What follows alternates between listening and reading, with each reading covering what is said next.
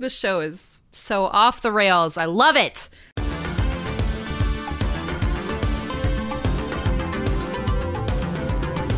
Hey there, welcome to Hot Takedown, the show where the hot takes of the sports world meet the numbers that prove them right or tear them down.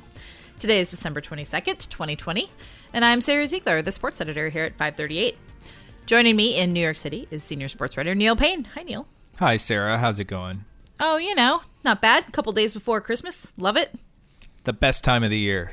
So true. And from Los Angeles is 538 contributor Jeff Foster. Hi, Jeff. Hello, Sarah and Neil.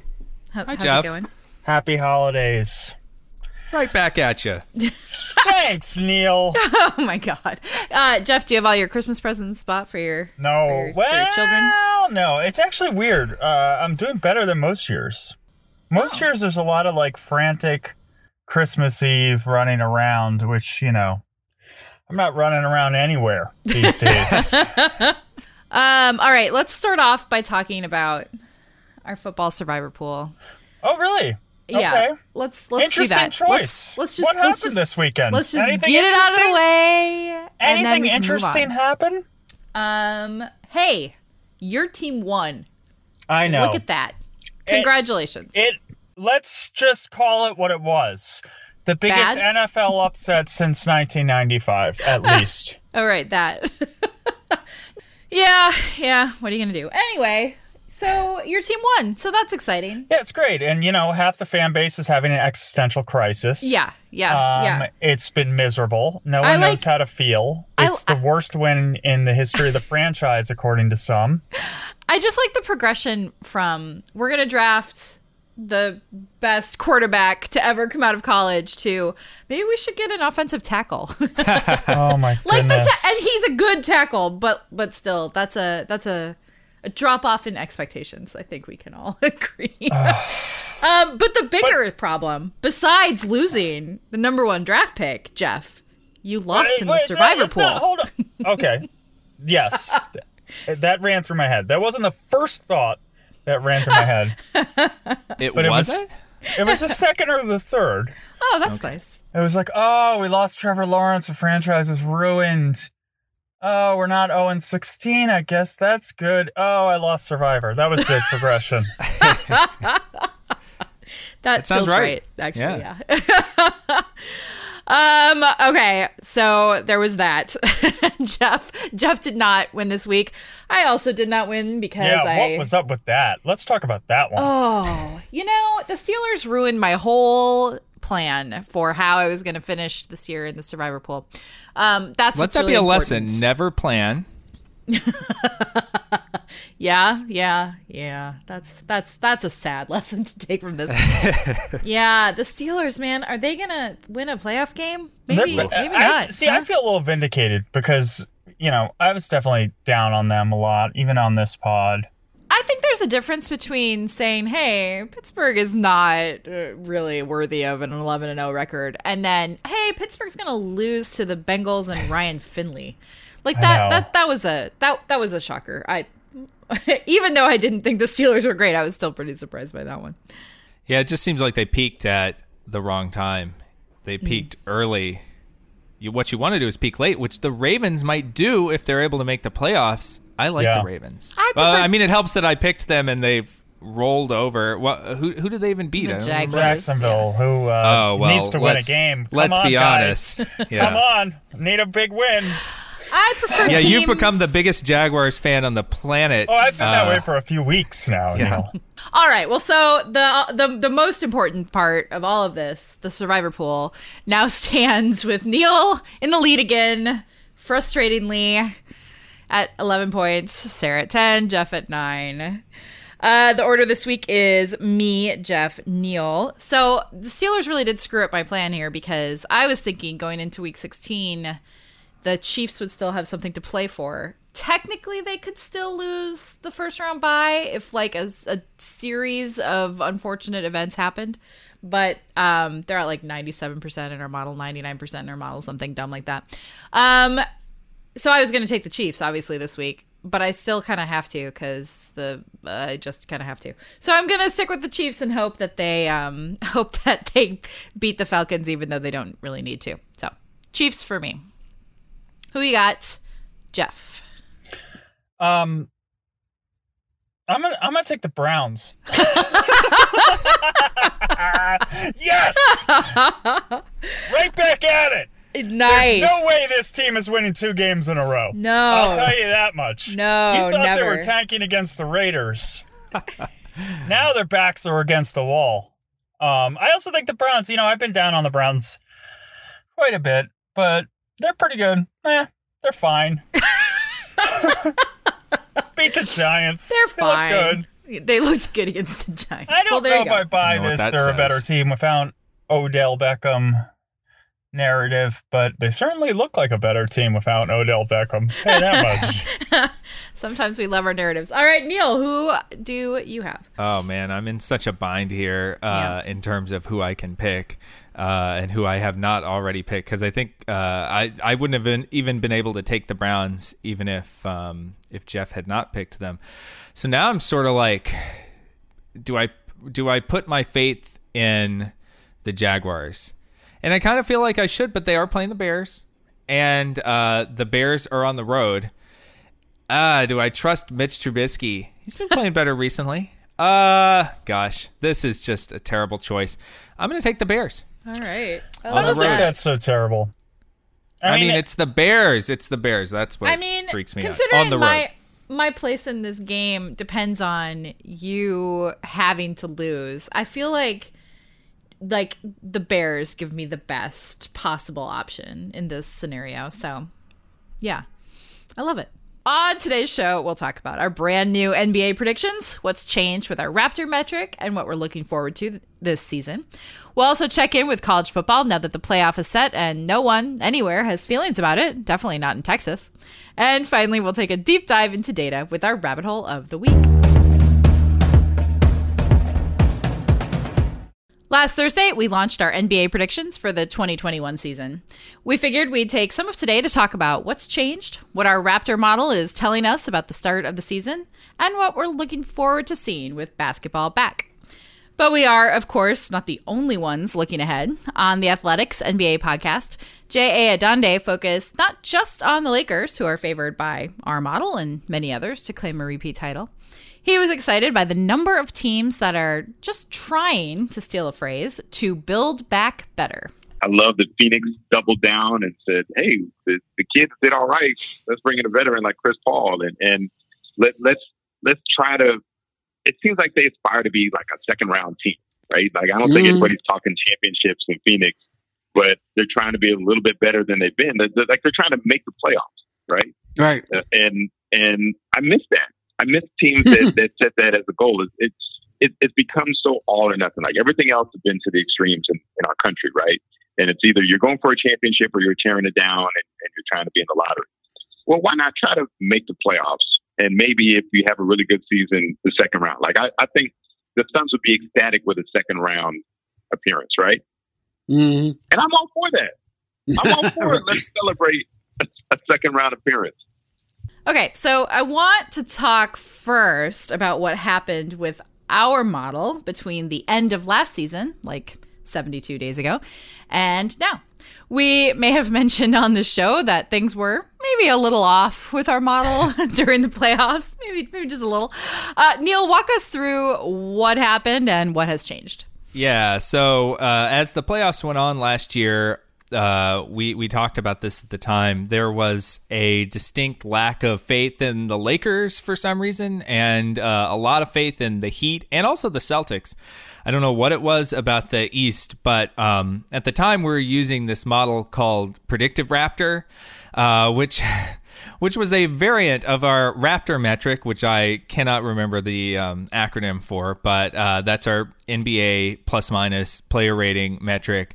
That basically, in theory, to be more predictive, it downweighted lucky events and that research has shown are not necessarily repeatable, and upweighted some of the stuff that's more core to a player's performance going forward, in theory. However, in practice, it was it didn't work. Like it frankly did not work. So we wanted to kind of figure out what to do about that going forward in our very compressed 2-month off season.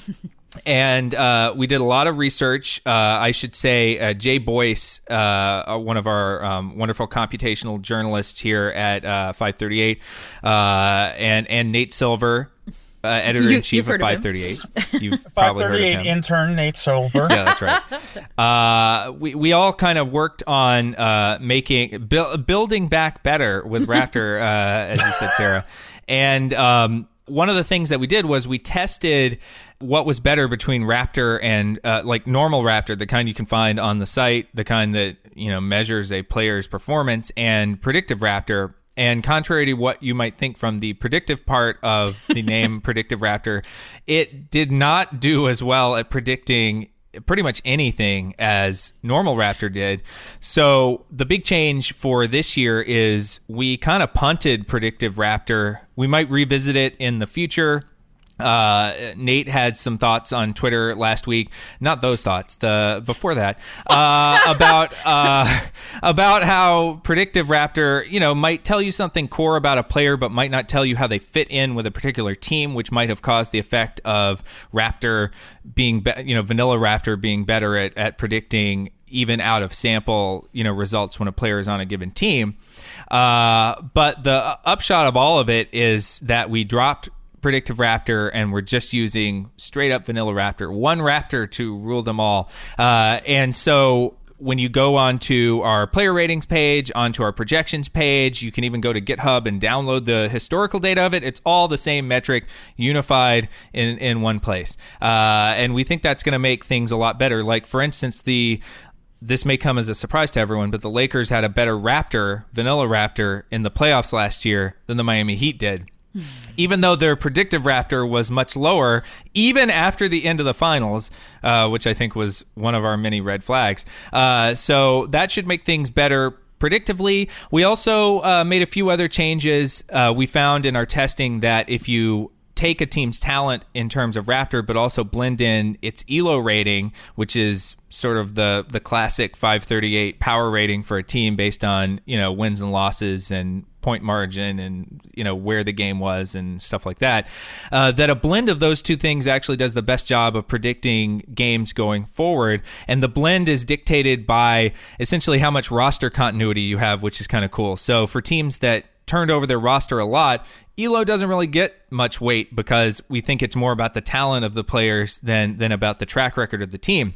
However, for a team that has played together a lot for a long time, like the Heat, like the Pacers, some teams like that, you get more weight on ELO because it's sort of like we know that this current core has been building up that rating in recent games.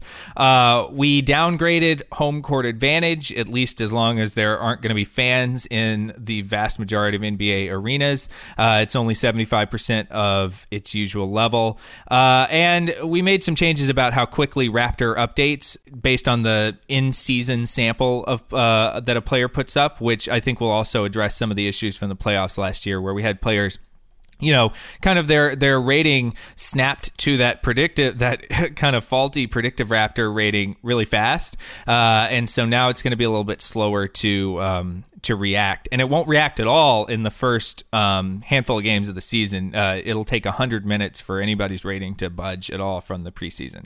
So that's basically what we did. And we feel like these predictions are going to be a lot better. And, the preseason predictions, I think, are fine. They look like what you would expect from, any set of preseason predictions that we've done in the past. The real way that you'll see that these are better is as the season goes on, especially as we go into the playoffs, you'll get to see fewer weird results, I think. Yeah, the model really wasn't that weird until the playoffs. I mean, the favorites going into, finishing up the regular season were the Lakers and the Clippers and the Bucks, which also passes the eye test, right? It wasn't until we got to the playoffs where we saw saw the weirdness there. And I should say too, we run methodology posts with our interactives, with our predictions dashboards. So if you want to read basically everything Neil just said, it's all written out in a very long and thorough,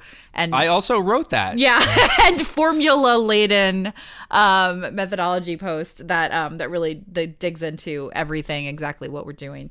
All right, so the Lakers, we are giving them a pretty good chance to repeat. We give them 21% odds. They're one of 4 teams with double digit chances. Jeff, how are the Lakers looking going into the season? They did make some changes in the offseason. Yeah, I think most people think they got better. They got the 2 guys who were first and second and sixth man voting, as in the best bench player, in Montrezl Harrell, who won it for the Clippers, and Dennis Schroeder, who is effectively replacing Rondo. So most people see those as an upgrade. They obviously lost Dwight Howard. Marc Gasol comes in, which will help them defensively. I think overall it's not the Warriors adding Kevin Durant by any stretch, but it's definitely a team that got better. One comparison I saw, which I tend to agree with, was comparing them to the 2012-13 Heat, which was off the first title. LeBron's third year on a new team, 1 year removed from his first title on that team, who added Ray Allen and the Birdman and a few other players. And most people think going into that year, they had gotten even a little better. Yeah, well, I mean, also, they are the favorites, like you said, Sarah, at 21%. This is not necessarily a return to the era of, we've had years where the Warriors, in fact, probably most of the years during their dynasty, they were at least 30% going into the season to win the championship, if not darn close to 50%. I think there were times in which they would have been sort of an even money pick versus the field to win the championship at the height of the KD, basketball machine. So in that sense, it's a little bit the same as it was last year in the way that, there's 4 teams that have double digit odds, and the favorite only is at 21%. As good as the Lakers looked at the end of at the playoffs last year and how they got better, like you said, Jeff, it's still, more wide open than we've been used to. And another reason to get excited about this season is there is that uncertainty, even though the Lakers do look really good on paper. Well, and that's sort of, we won't know. There's this assumption that the Lakers are obviously going to make the playoffs. So we're talking about their odds of winning the title. So, it's sort of this thing with every year with the NBA where it's all right, the regular season is starting, wake me up when we get to the playoffs. But I do think there is a little bit more. So the teams at the top, we're waiting to see how they do in the playoffs far from now. But there are a lot of other teams that are interesting in that sort of middle tier. So getting back to Jay Adonde's point, our model gives the Phoenix Suns a 74% chance of making the playoffs. Are the teams that have taken this, let's just try to be a little better approach, being rewarded in our model? Or are they just sort of, overshadowed by the big guns? Neil, how competitive does the model think the league is this year? Well, I mean, I think beyond looking at the top 4 and the kind of increased parity there, obviously when you have those odds that are lower than usual for the top teams, they kind of have to go somewhere. And so, the Suns are at 3% to win the championship. The Mavericks are at 3%. By the way, I loved J.A.'s point. That's something that I've kind of been on the bandwagon for a long time, is that idea of why not aim for, being pretty good, try to get to the second round and see what happens. And we saw the Heat. I mean, the Heat are kind of a textbook example of that. Our model doesn't like them all that much to repeat as Eastern Conference champs. We only give them an 8% chance of doing that. But that was a godsend for people that advocated for this idea of, you get a superstar, you get Jimmy Butler, but then, you build through the draft. You try to find these steals in the second round or undrafted players and just try to kind of build up a core level of competence on your roster, a lot of depth, and see where it takes you. And if it caps out in the second round, that's something to build from. Yes, you won't get, a very impressive draft pick, but again, you're not really building, like if the alternative is having like the number 7 pick or something like that, unless you do a full-blown tank, you're really not going to get one of those like number 1, number 2, whatever picks unless you get lucky in the lottery. So are you really any more likely to grab a superstar with like the number 7 or number 8 or number 9 pick or something like that than, barring luck, than you are if you draft a little bit later but maybe did something interesting in the playoffs? Like, I don't know. I feel like the distribution of players in the draft is so stacked toward like the number 1 pick or maybe the top 2 picks, and it falls off so quickly after that it does kind of make sense now to aim for that, like be pretty good, see what happens, roll the dice with it. And I think we've also seen teams like that be able to maybe lure some better players, maybe free agents down the line. Like say Phoenix builds off of what they did last year and looks even better this year. Maybe they could convince somebody to come there and join up with Devin Booker and, that young core that they have. And there you've kind of executed the rebuild. I mean, the Suns are an interesting team anyway, because they're like, this is hard to remember, but they are only 2 years away from having the number 1 pick. Like, this is DeAndre Ayton's 3rd year in the league is all, when he was the number 1 pick in that draft. So like, he's 22. So they're still, they haven't moved on from that initial build. Like, I think I'm not sure we have a good sense of how long that takes. Like, we want players to come in and immediately completely change a team and change the fortunes of a team.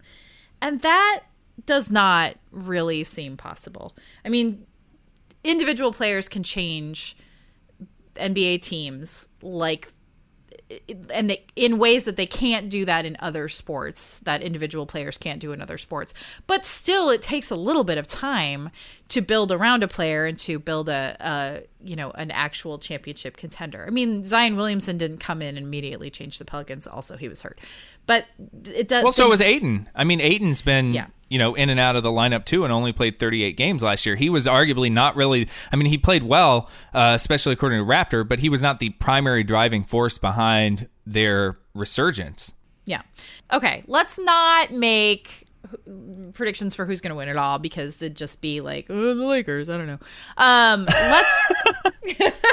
Was that me? You can form your own opinions. No comment. Let's take a team that is not one of the top 4 that you think could have a chance at winning it all. I'll go first. I'll go first because I usually go last. I have one. Don't take mine. All right. The Mavericks, I think. Oh, you took mine, Sarah. That was everybody's. That was everybody's. Well, that was easy then. Yeah, the Mavs we have at 3% to win the finals. Interestingly, we have them at only 73% to make the playoffs, below the Suns by 1 percentage point, which I found interesting. The team changed a little bit in the offseason, got rid of Seth Curry, got Josh Richardson. Kristaps Porzingis is hurt again, but should be back before too long. I don't know. Luka is getting, in theory, right. Luka Doncic is getting such like MVP love, and yet the team, we don't know. We don't know how they're going to be. So I'll be very interested in them. I think they might go farther than our model thinks they will go. I like that pick. Yeah, I mean, that was my pick. So there's a reason I don't normally go first, but this time I did. Yeah, you jumped on that one. Yeah, that was cheating. For now, let's take a quick break, and we'll be back in a moment for one last rant about college football. Last week, we talked a little bit about what might pressure the College Football Playoff Committee to make a surprising choice for its top 4 teams, and why they probably wouldn't surprise anyone. Well, they didn't. Even after Clemson handed Notre Dame their shamrock over the weekend during the ACC championship, and Ohio State looked lackluster for much of its Big Ten championship game, the 4 playoff teams for 2020 are Alabama, Clemson, Ohio State, and Notre Dame. On the KJZ show, ESPN college football analyst David Pollack acknowledged the committee's almost farcical repetition in its selection choices, but he argued that even with an expanded playoff, the outcome might be the same. Like, it's Groundhog's Day every year, and I'm reminded of that every championship weekend, and I do want to expand, and I have my own philosophy of what I want to do and how I want to expand, but in the end, you might get the same result. You still might get Alabama and Clemson, but I think you get so many more people involved and engaged in the playoff system, and less opt-outs and more give a dang, as opposed to some of the kids down the stretch that don't really care because they're not necessarily playing for a championship. But Alabama and Clemson, listen, look at the recruiting rankings every year. They're always near the top. Look at the quarterback position. They always coach that exceptionally well and have great guys at that spot and great dudes all over the field that they coach up and that make great. So Clemson and Alabama, again, here we go. It does feel like that, round 36. So, yes, it is a little like Groundhog's Day every year. Alabama and Clemson are very good teams, obviously.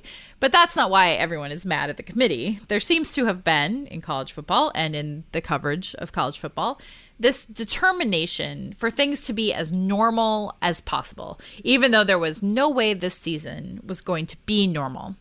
Neil, was there any way that the committee or any of the groups that put out ratings or rankings could have adjusted their process this year to account for 2020? Or is this Groundhog's Day scenario the sort of inevitable result of everyone playing through so much uncertainty?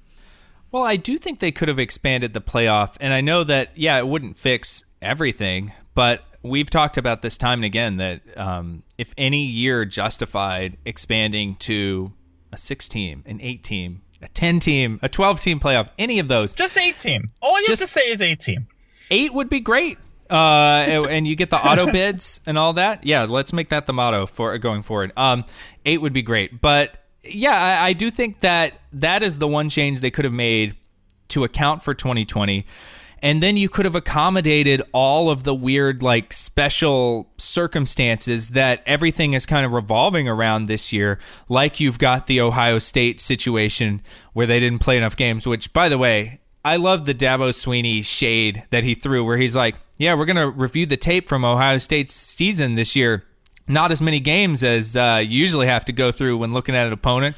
Probably about half those games, so it's going to make life easier for me. I like this. He's such a troll.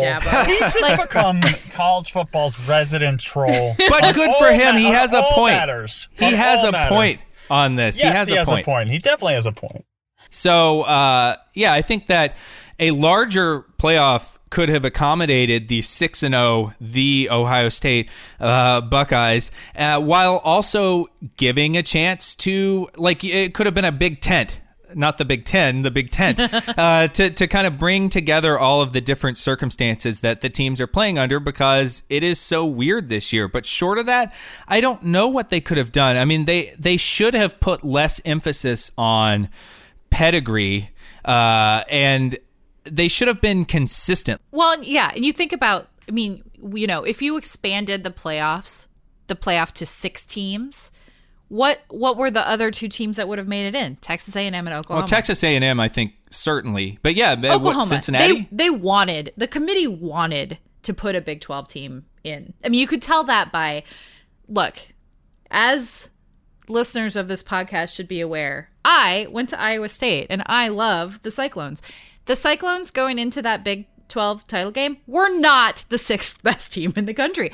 I love them. They are wonderful. They were not the 6th best team. There's no way they should have been number 6. And Oklahoma, also, not very good. Oklahoma had a worse loss than Iowa State. Iowa State, lost to Louisiana famously at the beginning of the season. I would argue that it was famous. We do remember that well. Louisiana is better than Kansas State, who Oklahoma lost to. And so you're looking at this Oklahoma team, and they don't deserve to be they don't. there at all. But the committee wanted to put the Big 12 champion into the playoff if they could have figured out a way to do that. So they still would have screwed over Cincinnati. There's no question. I think if you got to 8 teams, they might still screw over Cincinnati. Like, oh, sorry, you're number 9. Cincinnati was the 8th. Yeah, they were 8th in the ranking ahead of Georgia. It's not that much of a stretch to see Georgia flip that and get in. And don't even get started. You need a 12-team playoff to get Coastal Carolina in based on the final rankings. Okay, so if we could just wave a magic wand and put who we wanted to put in the playoff and take out who we wanted to take out of the playoff, Jeff, who should be in this 4-team playoff? Here's the irony of ironies. I agree with everything Neil said. It is a farce. Everything. I agree with everything you said, Sarah. It is a ridiculous system by a committee with ulterior motives. I think they might have got the 4 best teams. That is the irony. Okay? I can't make a really strong case for Texas A&M, for Florida, for Cincinnati. I feel like really got shafted. At least in those rankings, that's an insult just to put them down at 8, where they did everything they were supposed to do in a group of 5 conference, but what is considered the best group of 5 conference, right. And really passed every test that was presented. And if you watch that team play, they're legit good. I mean, I don't know if they're going to beat Georgia. They probably won't. I think Georgia's actually quite good. I think Georgia's a team that, to me, is not that much different than Texas A&M, to be honest.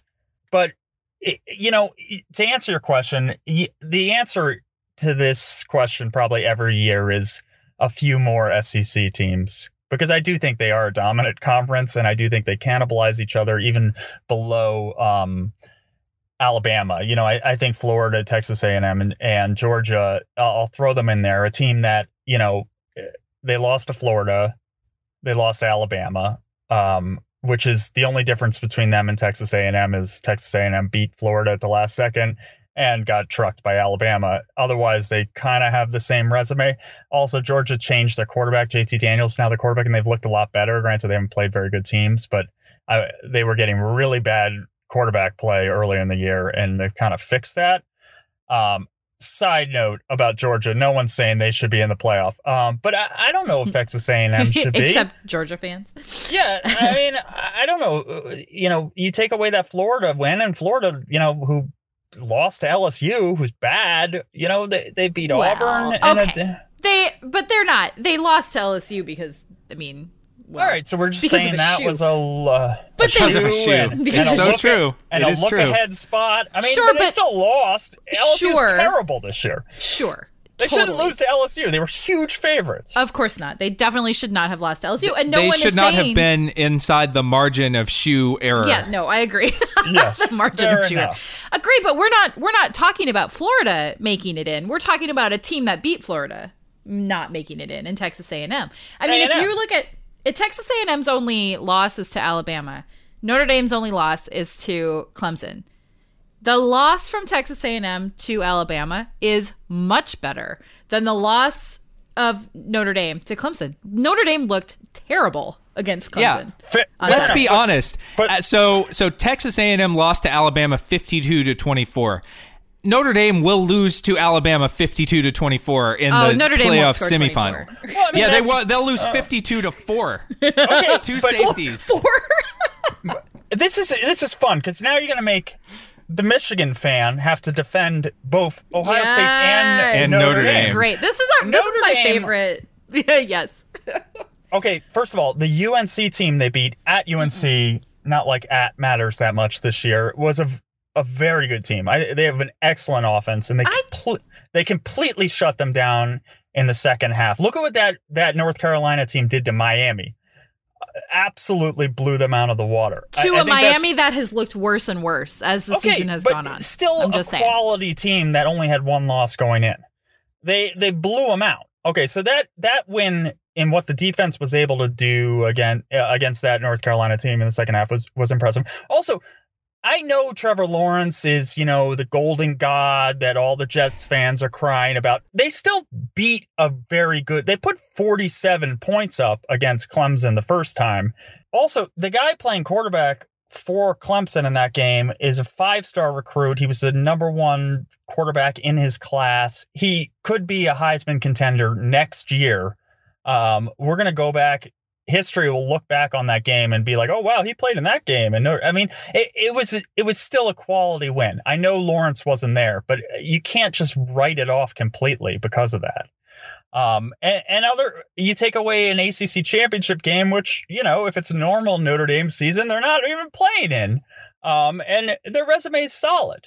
So I'm not saying it's a clear-cut choice, but I don't think it's like a big, outrageous controversy that they got picked over Texas A&M.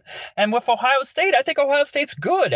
This is a weird year. And, if it was another team in the Big Ten, if it was, Minnesota or Michigan State or someone, they obviously wouldn't have got the benefit of the doubt.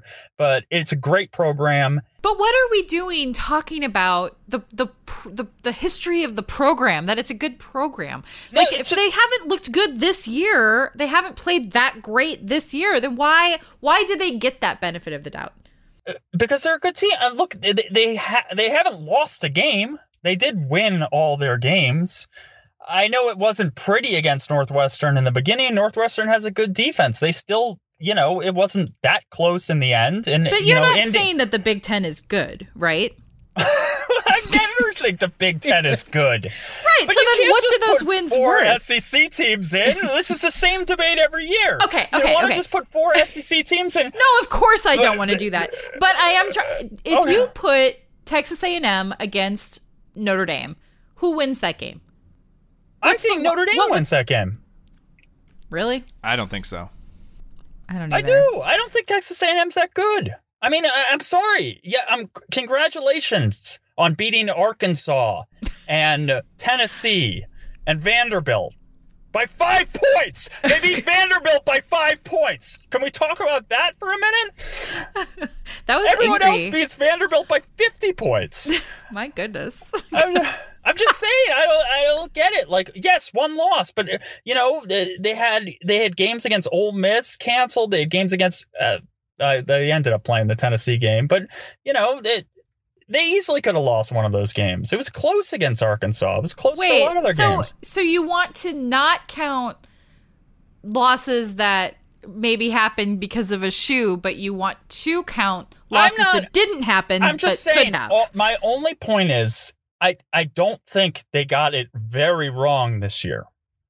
And I think these arguments we're having, we will literally have every year until they change the format. So this circle back to how I preface this.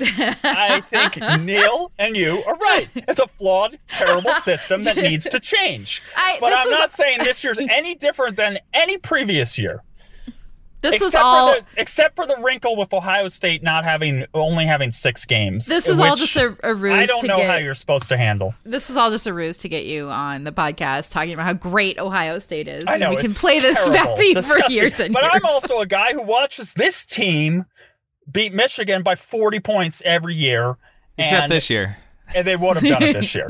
Let me just go ahead and imagine that would have happened. I think we bristle all the time at the eye test, but I got to tell you that I'm struggling this year with what we're seeing on the field based versus what ratings are telling us. I mean, ESPN's Football Power Index is a rating we use all the time to talk about how good these teams are, and we rely on it when we can't see teams face each other. FPI has the 3-3 Wisconsin Badgers as the 8th best team in the country. And that is madness. We just don't know enough about these teams, especially the teams in the Big Ten. That is complete madness. And I would go as far to say nonsense. Because Wisconsin is awful. Yeah. They have literally no offense.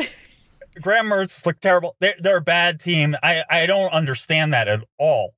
So I'm not going to defend that in the slightest. We should say that they are lower in the efficiency rankings at ESPN. They're still 24th, but it's on the strength of that defense.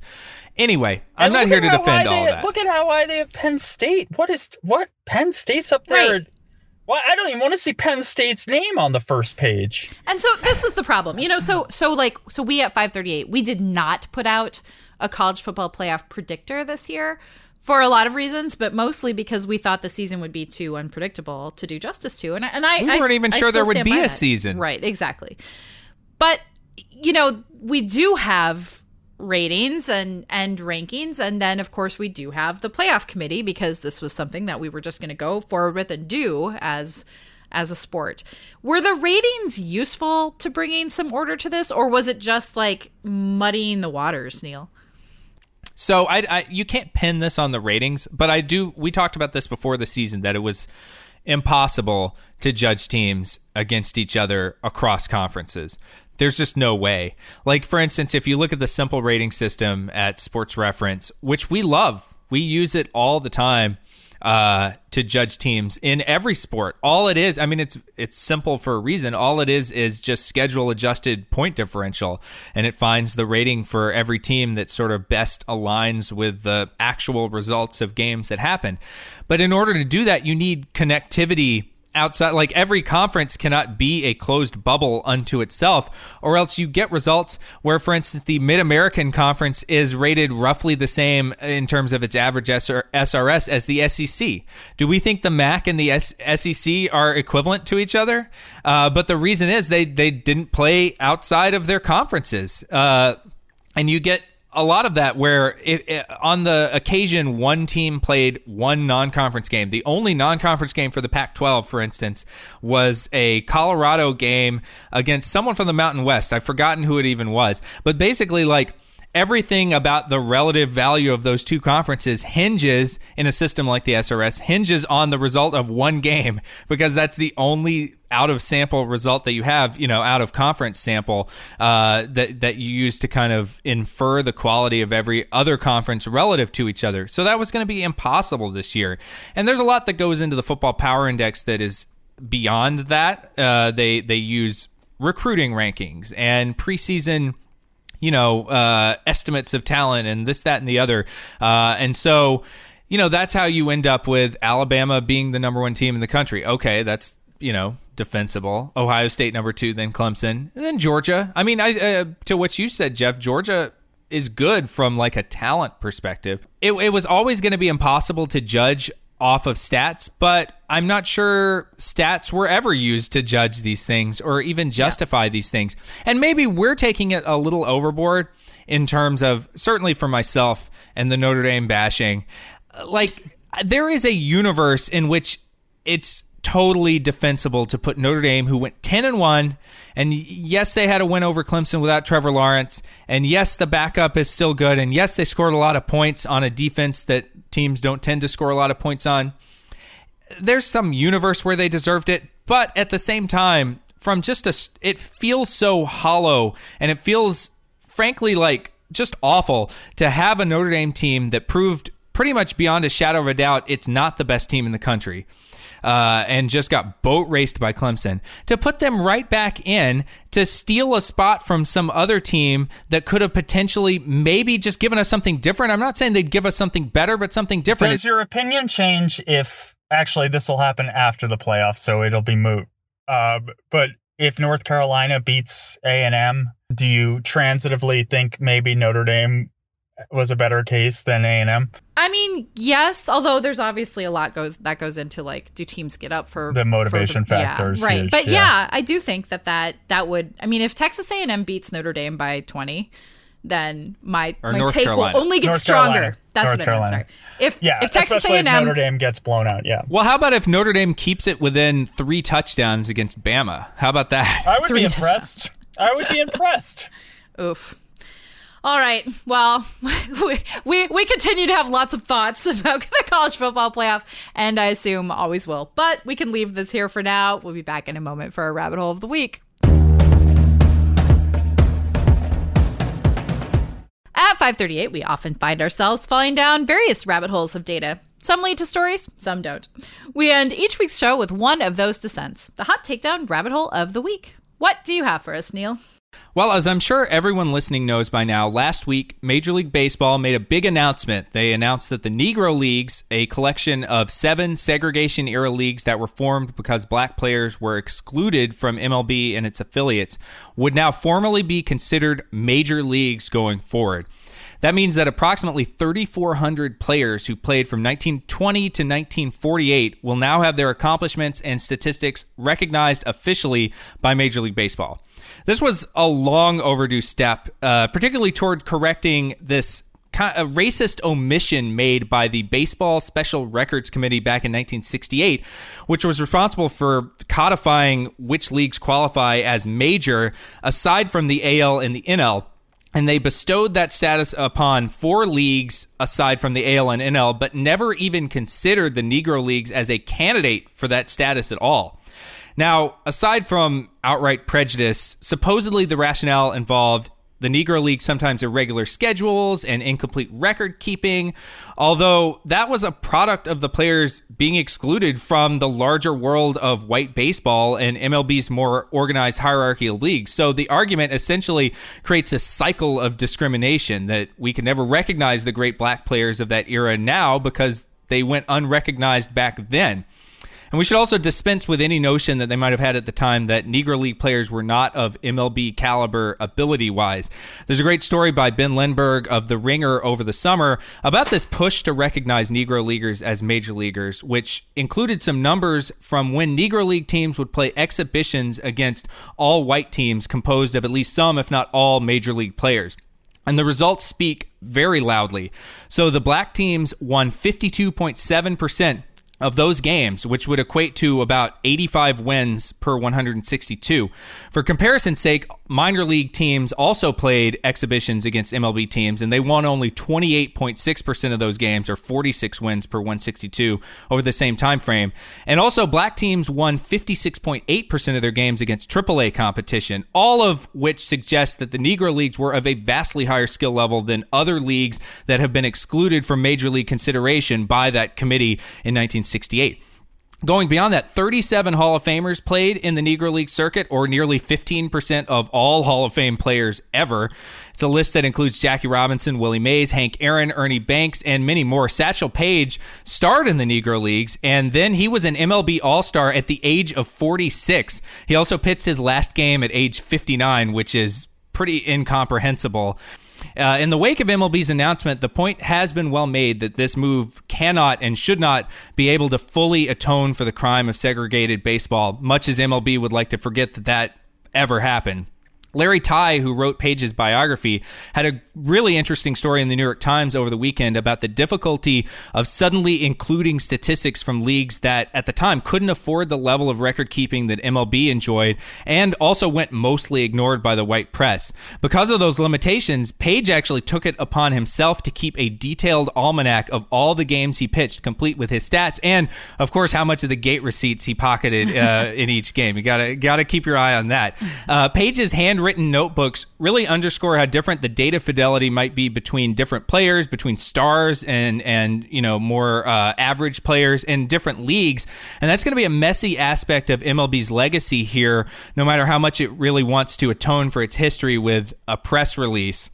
But fortunately, in regard to the data collection, a group of historians have been working tirelessly on reconstructing Negro League data over the past 3 decades. Thanks to people like Larry Lester, who co-founded the Negro Leagues Baseball Museum in Kansas City, and this group, the Seamheads Research Group, led by Gary Ashwell, who have pored over countless old scorebooks, newspaper box scores, and they've really built this statistical record that is almost complete. It's something like 80 to 85% complete, and it's growing all the time. They just added to it in the last month.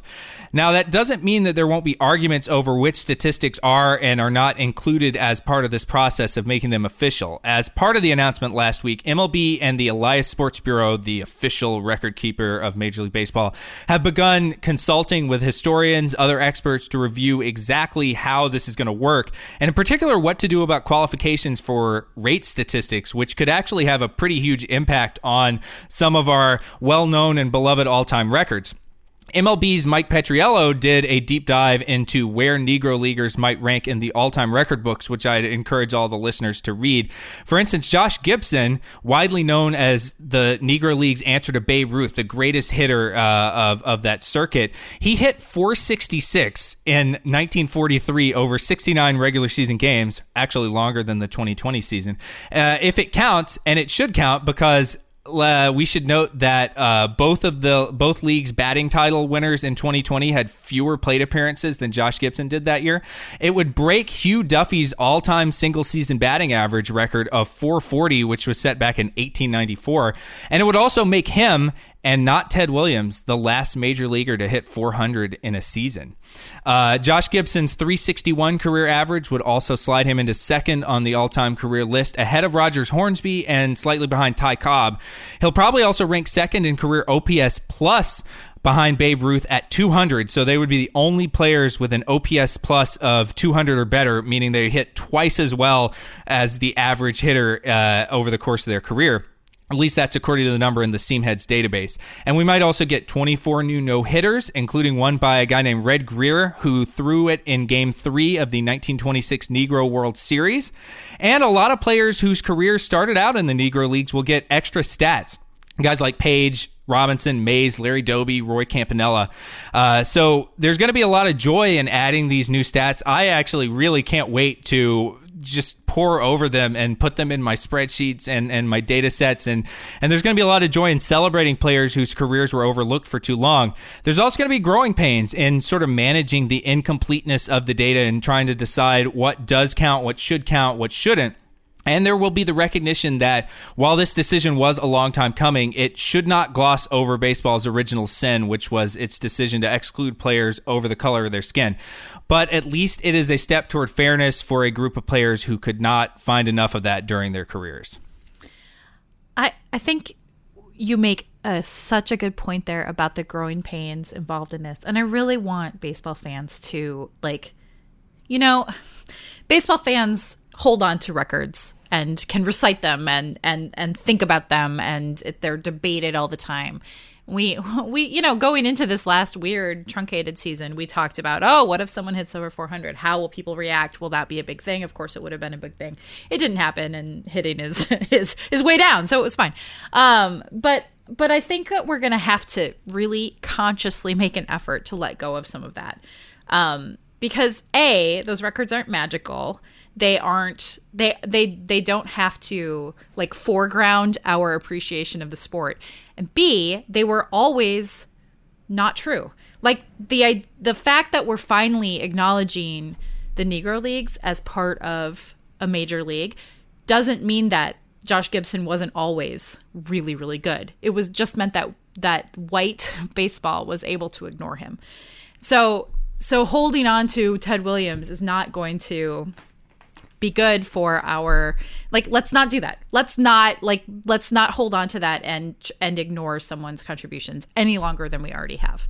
Neil, it's interesting. I'm just trying to I'm so fascinated by that season where he batted 466, but even looking around the internet, I'm seeing different numbers left and right in terms of what he actually did that year. I was curious how much he walked, and according to Baseball Reference, he only had one walk. Yeah, well, there probably walks were not recorded completely in that. That can't be right. And then another site has 6 to 1 walk. Why are you pitching? Why are you pitching it, Josh, guys? I like the idea of I wonder why that one walk was recorded. All the rest weren't. Maybe and that one, they were that's a special walk. Yeah, maybe. But yeah, that's a great point.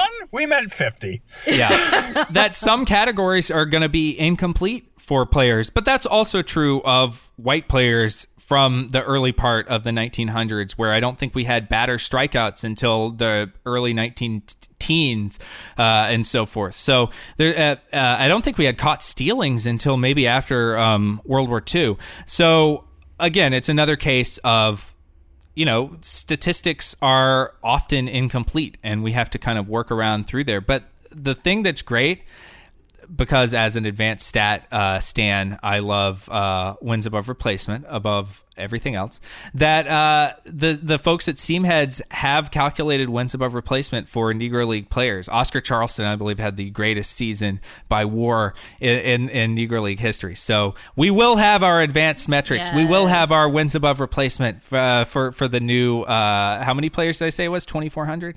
3,400 new players. So that's awesome. I can't wait to put that in my database. I want to give a plug for the Negro League Museum in Kansas City. It is one of the coolest museums I've ever been to. I really encourage once we can, go places and and travel and see and go to museums again. Man, if you love baseball and you haven't been there, you should go. The museum is so incredibly cool and just shows you, if you love baseball, you'll really, really love it. It's amazing. And until you can actually go there in person, you can also make a donation to them on their website. Great call. All right. Well, thank you for that. That was a very fun rabbit hole. And that will do it for this week's show. We'll be back in your feed next Tuesday. If you like what you heard, please subscribe. And if you are subscribed, please rate and review us on your preferred podcast app. It does help new people discover the show. You can also email us at podcast@538.com to let us know what you think. Our podcast producer is Sarah Shackett. Tony Chow is in the virtual control room. And our podcast commissioner is Chad Matlin. For Neil and Jeff, I'm Sarah. Thanks for listening. Talk to you next time.